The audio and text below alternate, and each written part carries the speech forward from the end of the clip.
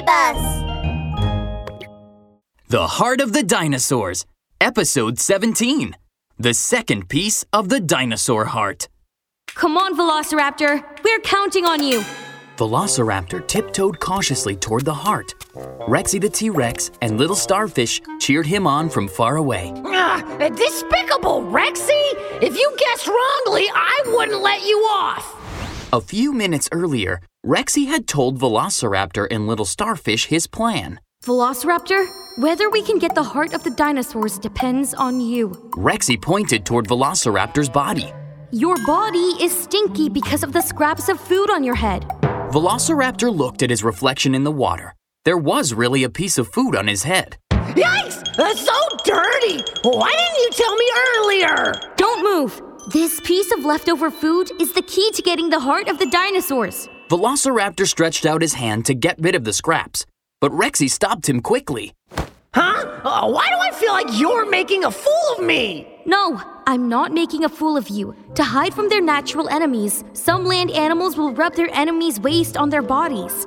This way, their natural enemies think that they're the same kind as them, and that develops familiarity. Huh? What enemies and who? I'm confused. Just tell me what to do. I want you to go to Plesiosaur's heart with the scraps of food on your head and get the heart of the dinosaurs out. So, against his will, Velociraptor was pushed to Plesiosaur's heart. Mr. White Blood Cell, please act like you can't see me. Treat me like air. Can't see me. Can't see me. Luckily, Rexy was correct. The white blood cells didn't even react to Velociraptor's presence. Ha ha! Found it! Heart of the dinosaurs! Velociraptor stood in front of the heart.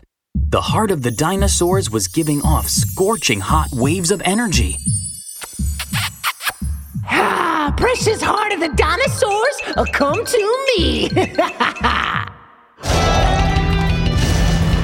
The Heart of the Dinosaurs.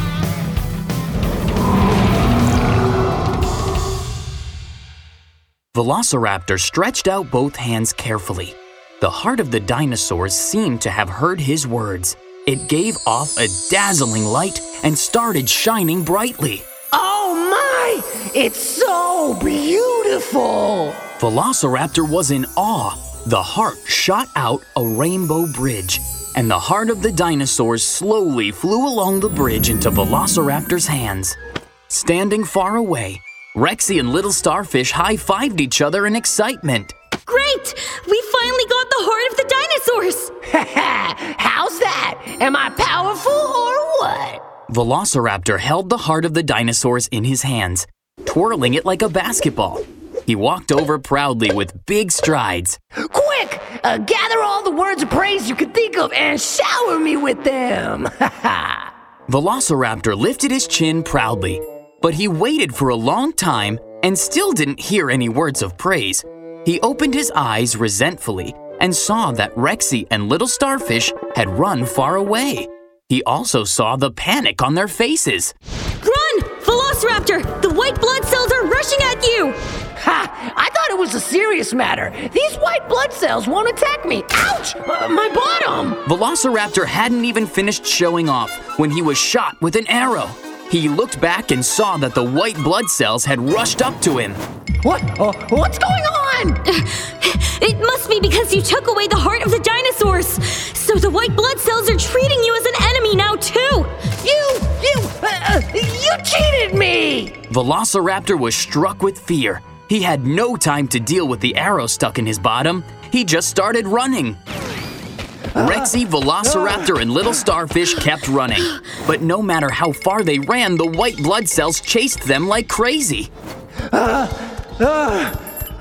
I can't run anymore. Hang in there, Velociraptor! It's better than being shot!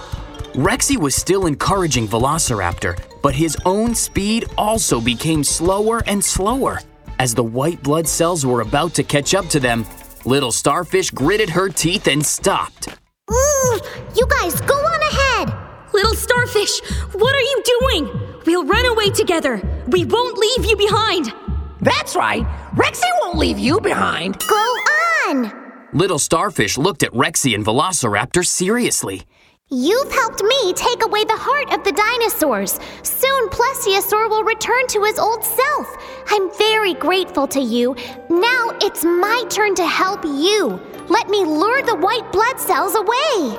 Saying that, Little Starfish ran toward the white blood cells without looking back. Little Starfish, no!